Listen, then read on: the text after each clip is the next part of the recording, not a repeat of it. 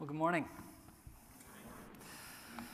I had technical difficulties printing my notes this morning. For those of you who know me, you know I'm kind of a Luddite sympathizer, so having a computer up here is anxiety-producing. This morning, well, for those of you who don't know me, I'm Tobias. I'm one of the assistant pastors here at Christ the King, and it's my privilege to get to preach here again this morning. We're going to continue with our Advent series. We're tracing the life of David. We've been looking at David really all year, and we're going to continue tracing that through Advent, looking at aspects of his life that inform our expectation, our celebration of the birth of our Lord during this season. And there has been a little bit of a change of plan. You'll notice that in your bulletin we're going to look at Luke 18. And we were going to look at the theme of the Son of David. Well, that's not going to happen this morning. So I think we might have gotten a slide or what we will be looking at. We're going to look at the theme of the God of David. And we're going to look at Matthew chapter 22, verses 41 through 46. So go ahead and turn there now. Matthew 22, 41 through 46. And let's give our careful attention to the reading of God's holy, inspired, and infallible word. Now, while the Pharisees were gathered together, Jesus asked them a question, saying, "What do you think about the Christ? Whose son is he?" They said to him, "The son of David." He said to them, "How is it then that David, in the Spirit, calls him Lord, saying, 'The Lord said to my Lord, sit at my right hand until I put your enemies under your feet?' If then David calls him Lord, how is he his son?"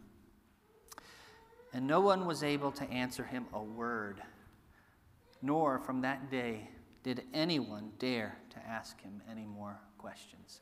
Friends, this is the word of the Lord. Let's pray. Almighty God, we continue to thank you for your faithfulness to your people, your faithfulness to call a people to yourself. We thank you for your word. We thank you for what a blessing it is to us. We thank you that you nourish us by it. Oh Lord, we ask that you will do that this morning. We ask that you will give us eyes to see and ears to hear what you would have us in this passage. And Father, may the words of my mouth and the meditation of my heart be pleasing in your sight, O Lord, my rock and my redeemer. Amen. Well, so we are in Matthew 22, and I don't know when the last time you read Matthew 22, but it could be a little daunting to just jump right in. Where are we in this gospel? So I wanted to situate us a little bit. And one of the things I want to do is just briefly talk to you about the structure of Matthew. You may not know this, but Matthew is structured around 5 discourses. 5 times in the gospel, Jesus goes into extended teaching. And if you had a red letter Bible, it would be obvious because most of the words would be all in red. This happens in chapters 5 through 7, 10, 13, 18, and 24 through 25. And you can look it up. This punctuates his narrative. And he talks about various things. For example, he talks about kingdom ethics in 5 through 7. And he talks about relationships in the kingdom in chapter 18. And these discourses are signaled at the end, each one. Matthew will say something like this. He'll say, "And when he had finished saying these things," and then the gospel goes on. But you know, that's about 8 chapters. There are 28 chapters in the Gospel of Matthew. Well, what's going on in between? Well, we have these in-between sections that fill up the bulk of Matthew's gospel. And what we find there are travel narratives. They go from one town to another, or healings, or more parable teachings, things like that. And friends, this morning, that's where we find ourselves. In Matthew 22, we are situated between Jesus' teaching on kingdom relationships in chapter 18 and that last discourse in chapters 24 through 25, where he talks about the future of the kingdom. And it's here, in this section, that the tension between Jesus and the Jewish leadership is reaching a boiling point. And that's happening because of several reasons. First of all, Jesus has finally entered Jerusalem. And you may recall in chapter 21, when he arrives in Jerusalem, he arrives to shouts of Hosanna, which means save, we pray. They say, the crowds and the children, Hosanna to the Son of David. Now, this annoys the Jewish leadership. And if you were to look at chapter 21, let's see, I should have written it down. Verse 16. If you look at chapter 1, verse 16, you'll see that the Jewish leadership approaches Jesus. And they say, hey, do you hear what they're saying? They're saying Hosanna to you. To you. Well, friends, this astonishes them. And the reason it astonishes them is because they're saying save to what they're considering to be a mere man. And I love what Jesus says to them. Look at what he says in verse 16. He answers them, yes, I hear it. Have you never read, out of the mouth of infants and nursing babes, you have prepared praise? Friends, that psalm is Yahweh speaking. He had prepared, ordained praise from children and infants for himself. And in answer to the Jewish leadership's questioning about his arrival and accepting this Hosanna praise, Jesus quotes Psalm 8. This is astonishing and it's infuriating. But it doesn't end there. As the events of the chapter continue to build, you see Jesus curse the fig tree. Remember, he goes out the next morning. He's hungry. He sees a fig tree and he says, hey, I want to get something to eat. He goes up to it and he sees that it's not bearing fruit. And what does he do? He curses it. He curses it and it miraculously withers. And of course, this is more than just some incidental miracle. It's more than that. What it symbolizes is God's judgment coming on fruitless Israel, and in particular upon the Jewish leadership. You can see the tension boiling over. But it doesn't end there. As chapter 21 bleeds into chapter 22, Jesus gives a couple of parables. And one in particular, I think, is striking. He gives the parable of the tenant. You remember this, or the tenants. You remember this parable? You have a landowner who plants a vineyard. He hires tenants to cultivate that vineyard, and then he goes out of country.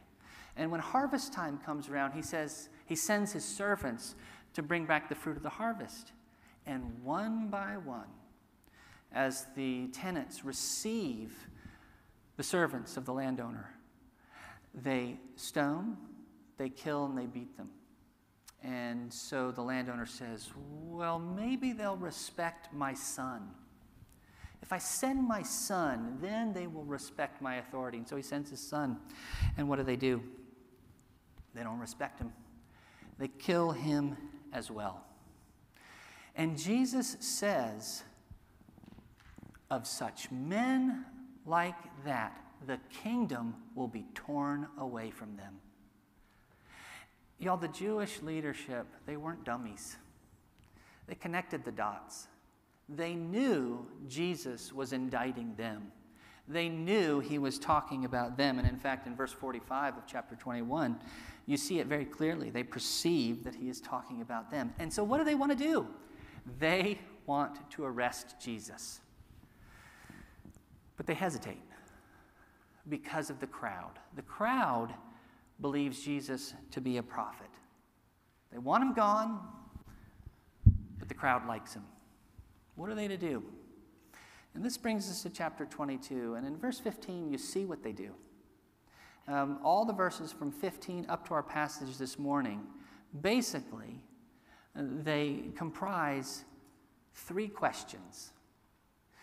The Jewish leadership hatch a plan to publicly humiliate Jesus and therefore win the crowd's favor. That's what they want to do. Now, this might be lost on us. You see, public questioning, particularly at this time, oftentimes was used to expose, humiliate, and attack an opponent. In Matthew's gospel, private questioning is where you would question with sincerity. And so we see, for example, in Matthew 17, when the disciples couldn't cast out a demon, Matthew tells us deliberately, they pulled Jesus aside privately and asked him, hey, why couldn't we do this? But here, this is intended for public humiliation, ridicule, and to bring Jesus down. And so one by one, first the Pharisees, and then the Sadducees, and then the Pharisees again, they ask him questions. The Pharisees started off. They say, hey, should we pay Caesar tribute? Thinking that's a good one. We'll get him with this one. And Jesus says famously, give me a coin. Let me see that denarius. And as he looks it over, he says, render to Caesar what is Caesar's, and to God's what is God's. They didn't stump him. And then the Sadducees come, and they have this interesting scenario. They say there's this woman, she's had a husband, but he passed away. And so she married another and another and another. She ended up having 7 husbands, and then she passed away as well. Hey, Jesus, whose wife will she be in the resurrection? There's a stumper. And Jesus says, you're off the mark. In the resurrection, men and women will neither be given nor received in marriage. Oh, and by the way, I already know y'all don't believe in the resurrection, you Sadducees. You didn't stump me. All right? So the Pharisees see the Sadducees struggling. They say, okay, let's give it one more shot. And they come to Jesus and they say, hey, Jesus, what's the greatest commandment? And I love what Jesus says. Rather than giving some kind of esoteric rule, he distills the greatest commandment into love the Lord your God with all your heart, soul, mind. And then he adds one, which totally goes along with it. Love your neighbor as yourself. And they don't say anything. And what's interesting about this whole scene is that the Jewish leadership engaged in it because they wanted to take Jesus down. But it's not working. Their scheme is starting to crumble. And in fact, actually, this is seen in verse 33 of chapter 22. Look at what the crowd said, or look at what is said of the crowds. They were astonished at Jesus' teaching. They wanted to humiliate Jesus, win over the crowds, and it's not working. And it's at this point that we come to our text this morning in verses 41 through 46. And it's here, they're out of questions, and it's here that Jesus turns the table on them. Notice what he says. He says to the Pharisees, what do you think about the Christ? Whose son is he? Now, that might sound like an odd question to you. But I think this section beginning in verse 15 has set it up for us. You see, the Pharisees' first question, should we pay Caesar tribute? What they were asking was, hey, Jesus, should we put a denarius in the coffer? Should we hand over a denarius to pay for what's called the poll tax? Now, what's significant about a denarius? Well, a denarius was minted for the purpose of paying the poll tax. And on one side of a denarius, you would see this inscription. You would see, at this time, you'd see Tiberius Caesar, son of divine Augustus. Just hold that in your mind's eye. It's an inscription, Caesar, Tiberius Caesar, son of divine Augustus. In other words, this little coin, a denarius, proclaimed that the emperor of that time was a son of God. Carrying this in your pocket was essentially a little pocket idol. And it's interesting that the Pharisees were able to hand it over to Jesus. This set Jesus up to come back with the Pharisees' after the Pharisees' second question, and set them up to talk about who is the real Son of God. It's brilliant. It's just brilliant. And so when Jesus asks this question, what do the Pharisees say? Well, they give the standard response. They say, well, the Messiah is the son of David. and this is what you would expect. You remember our sermon from last week? We talked about the covenant of David. Whose line would the Messiah come from? David. He would be a son of David. But notice that Jesus doesn't affirm their response. Did you notice that? It's almost like he's expecting more. And the fact is, he follows it up. Instead of affirming it, he follows it up with another question, and it's a zinger. Look at verse 43. Jesus says this. He says, "How is it then that David, in the Spirit, calls him Lord?" And they're stumped. They don't know what to say. The text says that they dare not ask him any more questions. They're struck dumb, and I got to tell you, this is a totally limited analogy, but my mind keeps going to that scene in Monty Python and the Holy Grail. When they're at the bridge, some of you know what I'm talking about. And the bridge keeper wants to prevent Arthur and his knights from crossing the bridge, and so he tries to give them stumper questions, and he asks them, so what's the airspeed velocity of an unladen swallow? Yes! That was brilliant. Arthur flips it on him, and he poses a question to the bridge keeper, and he goes flying into the crevasse. It's brilliant. Friends, I think that is the type of thing that's going on here. The Jewish leadership has come to Jesus trying to stump him with questions. And Jesus turns the tables and asks them one they either can't or they really refuse to answer. So what is going on here? What is it about these 6 verses that caused Jesus' most ardent critics to become silent? And specifically, why doesn't Jesus affirm their answer to his question about the Messiah's sonship? This is worth pursuing. They say he's the son of David. Why doesn't he affirm that? I think this is interesting because in Matthew's gospel, if you remember, in Matthew 16, Jesus asks Peter, "Hey, Peter, who do you say I am?" And you remember what Peter says? He says, "You are the Christ." And Jesus blesses Peter and says, "I'm going to build my church on that confession." And also the appellation Son of David, it's been used, I think, about a half a dozen times up to this point in Matthew's gospel. And most recently, when he entered Jerusalem, "Hosanna to the Son of David."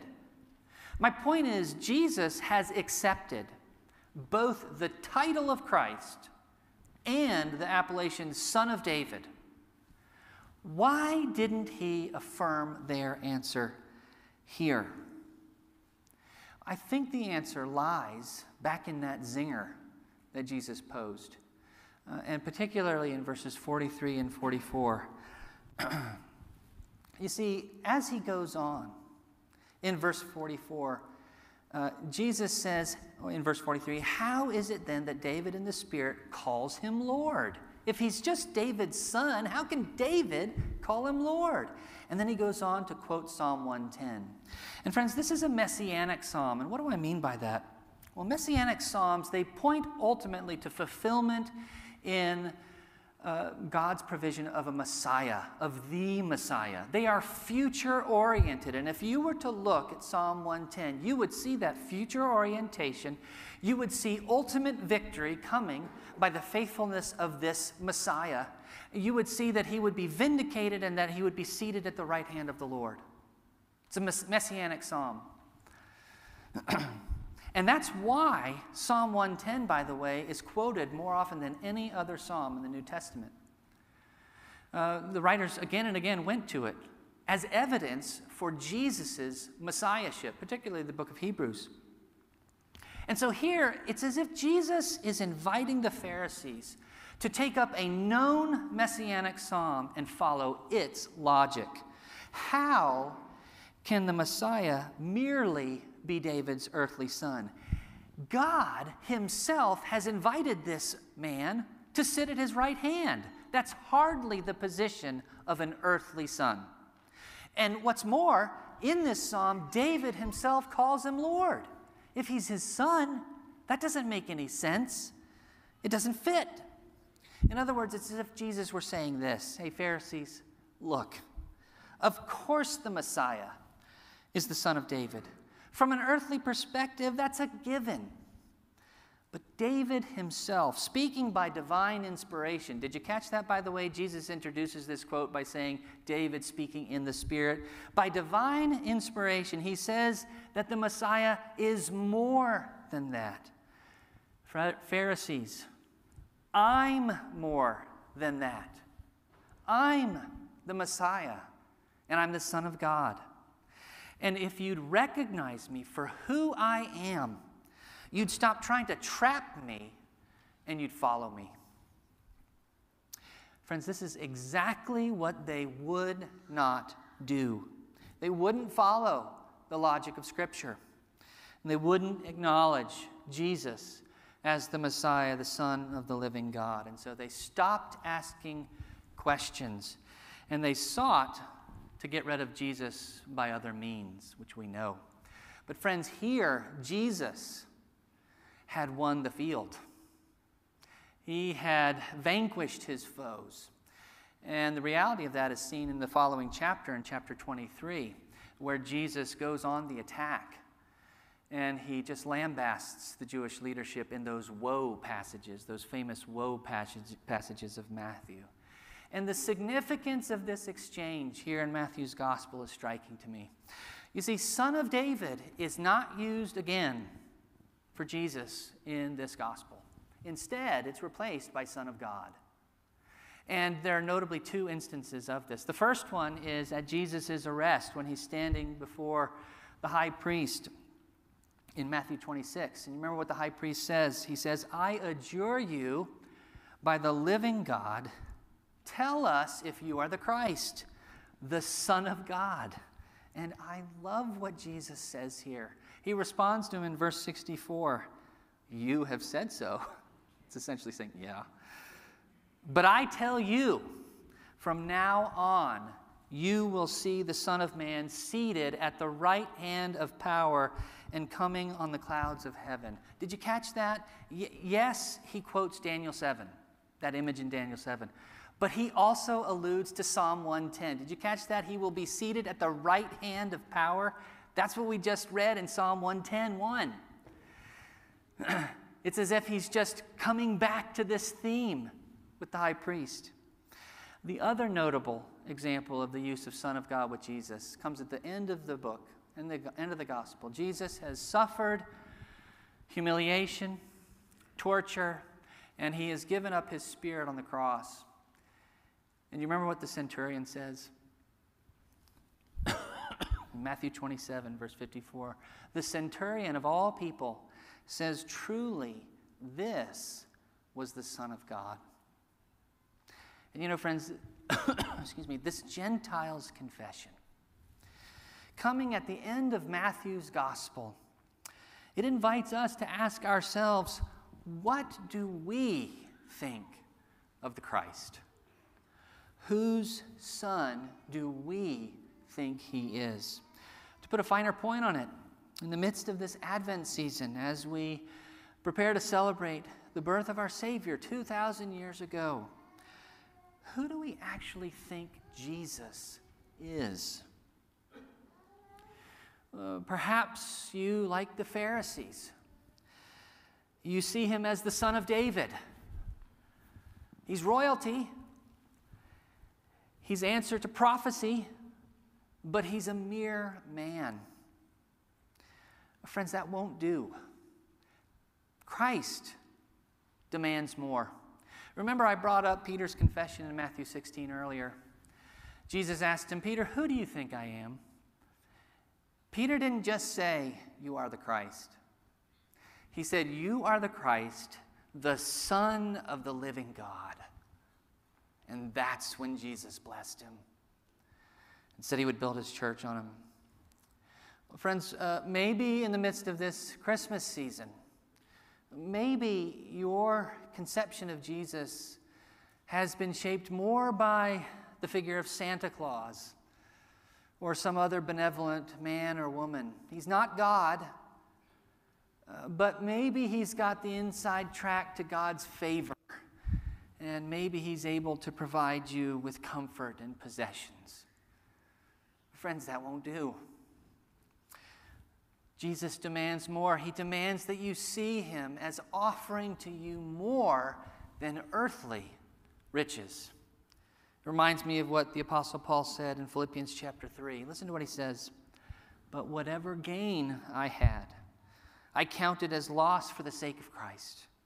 Indeed, I count everything as loss because of the surpassing worth of knowing Christ Jesus my Lord. For his sake I have suffered the loss of all things and count them as rubbish in order that I may gain Christ. Or perhaps you think that Jesus is someone to celebrate, maybe even emulate. No, he's not God to you, but he was an exceptionally good man and teacher. He was a special example to follow. But friends, that is folly. It is folly for you and for me as sinners to think that we can gain anything by our righteous deeds. Prophet Isaiah says in Isaiah 64, we have all become like one who is unclean, and all our righteous deeds are like a polluted garment. Brothers and sisters, we can't have Christ unless we have him as he's proclaimed here in this text. We can't truly celebrate this season of Advent unless we celebrate Jesus, the Christ, as the Son of God, as David's God, as our God. And friends, this is so significant, absolutely so significant, that it became a litmus test for true belief for the early church. Listen to what John says in 1 John 5. He says this, everyone who believes that Jesus is the Christ has been born of God. Who is it that overcomes the world except the one who believes that Jesus is the Son of God? Friends, I'm reminded of what we often say when we recite the Nicene Creed. Remember what we say about Jesus? We believe in one Lord Jesus Christ, the Son of God, begotten of the Father, light of light, very God of very God, begotten, not made, being of one substance with the Father, who for us men and for our salvation came down and was incarnate and was made man. Friends, do you believe that? Do you know Jesus to be the Messiah, not just the Son of David, but the Son of the living God? He offers himself freely to you here today. Let's pray. Almighty God, we bow before you, humbled in your presence. and yet overcome with thankfulness for your faithfulness to save a people, thankful for the work of your Son, our Savior.